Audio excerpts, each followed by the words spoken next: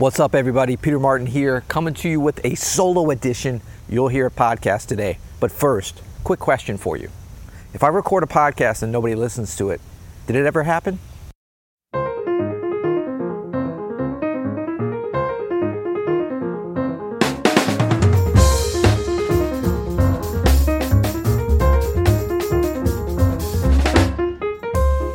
I'm Peter Martin, and you're listening to the You'll Hear It podcast, advice and inspiration for music and life, coming at you by myself, outdoors, away from the piano, away from the Hammer 88s, away from Adam.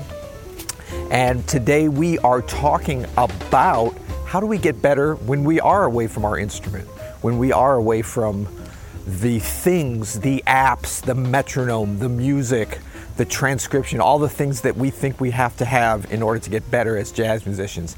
And we're going to get into a few areas that I hope will be helpful for you, because there's a lot of ways to get better just walking around, just sitting and thinking, meditating on music. And so we're going to talk about all that. But first, we are brought to you today by Open Studio. Go to openstudiojazz.com and check out all of our offerings. We have a brand new course on block chords from Adam Manis that just dropped.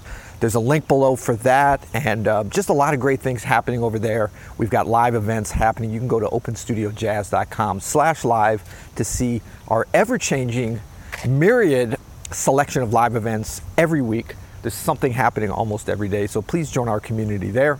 And so fun to be doing the podcast alone again. Me and Adam will be back in a couple of days, as we usually are. But I thought it would just be good to talk about ways for us during this period, this still kind of unusual period, to get better when we're not at our instruments. I know that we've had a lot of folks have had a lot of time at home, kind of, a little bit of isolation and maybe some extra time to practice on your instrument, which is fantastic.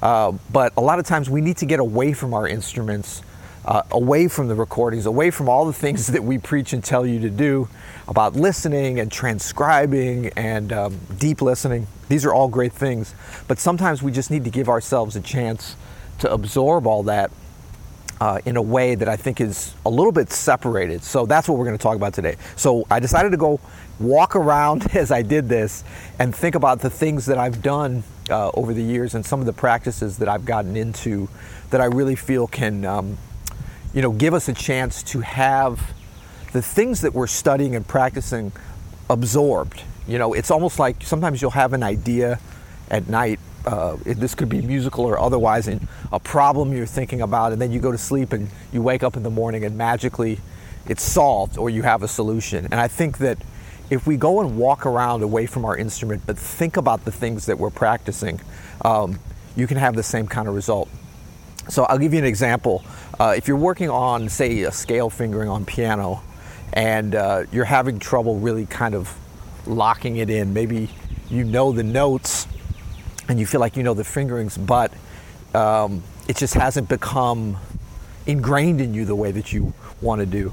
Maybe go out, take a little bit of a walk, and then visualize your fingers on those notes going through all the keys. So you're going to actually go through and practice those scales. You're not at your instrument, but you're going through in your mind, you're hearing, you're maybe even singing the notes if you can, if you feel like you know the pitches. But you're going through each of the scales, you're visualizing, you can even put your hand in front of you. If you're a pianist, if you're a trumpet player, you can hold up your hands, you're gonna kind of look like an idiot walking around, but who cares? But basically, you're going through the process in real time of playing your instrument. I'm doing it right now. I don't know if you can hear it, you can't, but I can hear it in my mind. So I'm going through the scale. I'm even using, my correct position. I've got my hand out in front of me, and I'm imagining what the notes sound like. I'm imagining what the keys feel like as I press them down, as I go through each key. Now, what you probably will notice as you do this is some of the scales that you think you know, you don't really know. Like, we'll use the tactile feedback and just being in the situation at our instrument as kind of a trigger to do the next thing, and that's fine. But when you get away from your instrument, that's when you can really tell if you know what's going on, and if you really know these scales. So start to make note of, maybe you go through the first couple of them and you feel good, you go through your left hand, whatever, but then take a note of the ones that you thought that you knew that you didn't. So that's just a great way to kind of lock in some technical stuff for your practice. Other things that we can do away from the instrument that I think can have a great benefit is, as you're working on transcribing or learning a solo, is to take some time once you get to maybe a good stopping point. Maybe that's the first chorus. Maybe that's 3 choruses and it's a 9-chorus solo. Maybe it's even the first phrase, if it's difficult or if transcribing is kind of new for you and you're still learning it. But basically, the idea is to get away from your instrument and to really think about what you've learned from the solo by just singing it, by just feeling it. Now, you can do this by bringing the recording with you, putting some headphones on, maybe walking around and singing along to the solo. But I'm kind of talking about something else. That's better to do maybe as, a preparation for transcribing the solo. We talk about doing a lot of deep listening, really knowing the solo, being able to sing along with it before you even attempt to start to learn it and lock it in at your instrument and really get into that deep ear training and transcription process. So this would be more like, you've learned a couple of phrases, so you go walk around and you basically sing, and you can sing in your mind, or if you can sing out loud, it's even better. But you're going through at the actual tempo. Sorry, I'm breathing a little heavy because I'm walking up a hill here. It's not like Mount Everest or anything, but talking and walking. But basically, you're going to be singing that solo, and it's going to be, as much in time as you can. You're going to want to really pay attention to all the things that maybe you're missing when you're at your instrument learning the solo. We get so caught up in, wow, this is such a cool lick that he played, and you're trying to make sure you're playing the right notes and everything. But this time away from the instrument is really about getting a chance to lock in the phrasing, the feel, maybe even the beginning of kind of the architecture of what the solo is. All the things that make the solo great, that are just musical, the groove, as you're walking, really making sure you're at tempo in the groove, just singing that solo.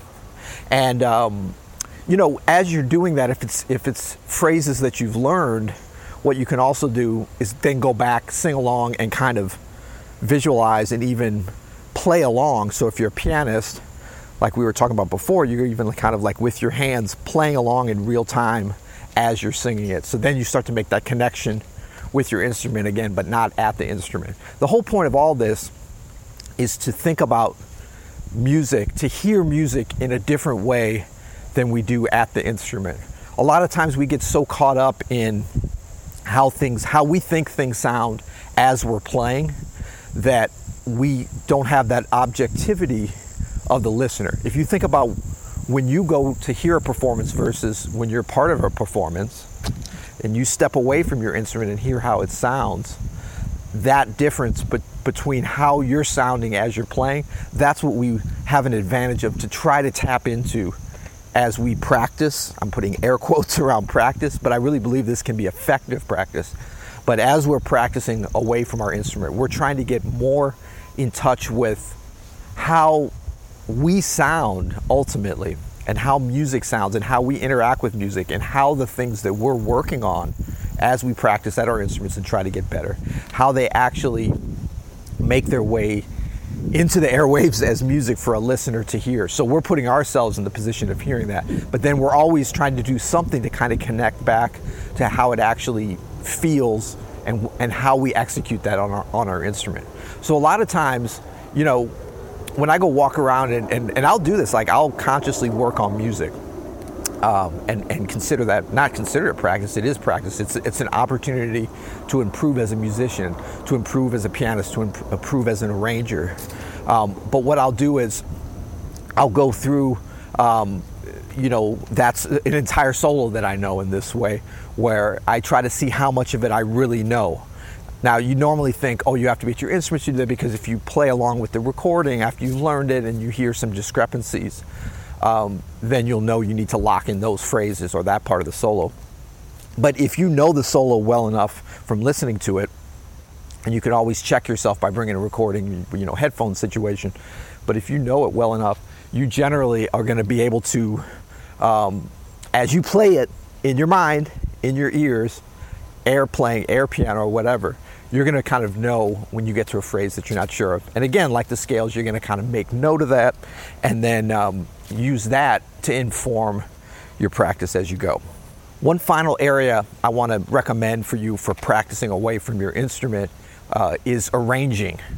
I've had some of my most successful arranging sessions not at a piano, sitting outside at a park with a big notation book, old school, and a pencil, but mostly just trying to think how I want to arrange or even compose as well. I'm going to kind of focus strictly on arranging, but it's always a blurry line between arranging and composing. But if you say, want to do a solo piano arrangement, or you want to do a big band arrangement, or an arrangement for a specific ensemble, getting away from your instrument is a great way to practice and to progress at doing that, because it forces you to imagine the instruments you're arranging for. And so even if it's just for piano or for whatever your instrument is solo, it's such a different experience to imagine how you would arrange a melody or an improvisation or some harmonic stuff for a saxophone section or whatever. It's such a different experience to really go through that imaginative process without actualizing it on, especially a piano, which can do such a great job of duplicating and representing so many different situations, from an orchestra to a big band to a string quartet. But we have a tendency when we're at our instruments to play things that we're comfortable, to think that we're being creative when we're actually just kind of going to our regular bag of tricks. Once you get away from your instrument, you're forced to really hear things. We talk about you'll hear it. Number one, listening. This is a great way to force yourself to listen. Now, this is difficult. To sit down and to write an arrangement, not at any instrument, is definitely advanced stuff. But it's like anything. You've got to jump in, get started doing it at some point. So you can start simple in terms of maybe taking a tune that you like. Maybe you take Autumn Leaves. Bo-doo-boo-bee, boo-boo-boo-bee, and just sort of sing it and think about a way to arrange just that single line melody. And then maybe you'll write it out. Maybe you'll kind of figure out what those rhythms are. But the whole process and the idea is that you're being creative away from your instrument, trying to create an arrangement of something that already exists. Maybe it's one of your tunes, maybe it's a standard tune, maybe you take a monk tune or whatever, but to do something creative and start to try to hear something and create something, that would be a single line type of thing using just a rhythm or whatever. But then you can certainly go to, trying to hear some harmonic things, maybe for a couple different voices, be it horns or vocals or piano, whatever, starting with just one harmony, trying to hear that, and then you write that down.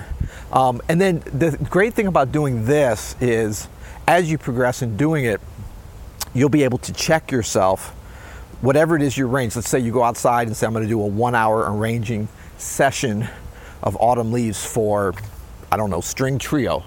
And so, you kind of give yourself assignment of maybe the first 8 bars, you're going to come up with something as good as you can, some simple harmonies, some different voices or whatever. And then when you finish whatever it is you're working on, when you come inside and get to the piano, you can play it. It's not so much about how good is your arrangement, at least not in terms of as you're trying to progress with this. It's more about how close does it sound once you get to your instrument to what you imagined it was as you were hearing it away from your instrument. That's that kind of ear training that's just priceless, and you can really take advantage of kind of only when you're away from your instrument. Okay? So one little bonus I want to just throw in for practicing away from your instrument is rhythm and groove. And this is a hugely important area and a massive opportunity to be able to really make some progress away from your instrument. So, one of the biggest benefits of just being in a situation away from your instrument is that you can isolate specific parts of music without having everything kind of converge. And when we talk about rhythm and groove, it's such a fundamental thing because everything that we play as jazz musicians needs to be locked into some rhythmic groove. And even if we're playing freely, even if we're playing out of time, that still has a flow and a rhythm and a groove. So as you're walking around, the way I like to do this is to think about your pace of walking.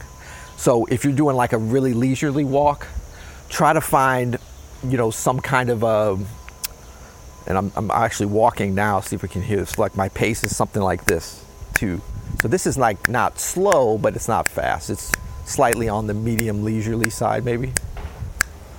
So this can be a couple of things that I think about a tune or a groove. Like this can be ding, ding, ding, ding, ding, ding, ding. That could be the tempo. Oh, I have to change up my pace now because there's a little doggy. What's up, little doggy? Okay, so once I get that groove locked in, ding, ding, ding, ding, ding, ding, ding, ding. I'm thinking about maybe a bass line starting out. Okay, I'm still snapping just so you can, but what I'm doing is I'm feeling as I'm walking, okay? So this can have some good exercise implications too because it can keep you on pace. But what I'm trying to do is now imagine a bass line, and maybe I'm even adding a little cymbal, right? But it's at that tempo, and so I'm moving to that groove, to that tempo, because, in essence, dance and body movement can never be totally separated from what a groove is. So you might look a little funny walking that much in sync, but this kind of thing can really start to improve and if nothing else, lock in if you already feel like you have good time. But it can improve it if you're feeling like I don't have great time or whatever. It's just make sure that you're moving your feet exactly in that time. You can also do it. I'm gonna slow things down, my walk now. I'm going like this. But this can become the 2 and 4, so it can be like double the tempo. So like 2, 3, 4, 1, 2, 3, 4. Okay. Now this is hard at first because it feels weird to walk like this, but dang, dang, dang, bang, bang, bang, dang, dang, dang, dang. So this is a little more of a challenge. You're putting your foot down on every 2 and 4. But that's a great way to lock in that tempo. You can do it as a backbeat. Really slow walking, but in time. You gotta be careful. You can kind of look like an idiot walking around like this, so you might want to do it in an isolated space. But once you start thinking about it like this, I think you'll find a lot of different ways to use your walking pace to lock into specific grooves, It can be in 3, 1, 2, 3, bang, bang, bang, bang. And what we're looking for with our pace is just evenness, being locked into the groove, walking in time. I mean, this is all about being able to feel that groove so that when we play, that inner pulse is there. Just like I'm walking now and I'm talking, but I'm at that pace now and it just stays there. So that's great stuff to bring back to our instrument. When you've got a great drummer and bass player there, you can kind of ride on them. But if you've got that groove inside of you as well, all the better. You're gonna be ready to go. So, all right, well, I hope you enjoyed this solo edition, outdoors, how to get better, how to improve as a jazz musician when you're away from your instrument. And hopefully, if nothing else, it's really just a kind of mindset that we can always be working on improving as musicians, as jazz players on our instrument, even when we're not at our instruments. So that we can't use the excuse of like, oh, I don't have access to the piano. The kids are at home because the schools, there's no school, and I can't make sound, I can't concentrate or whatever.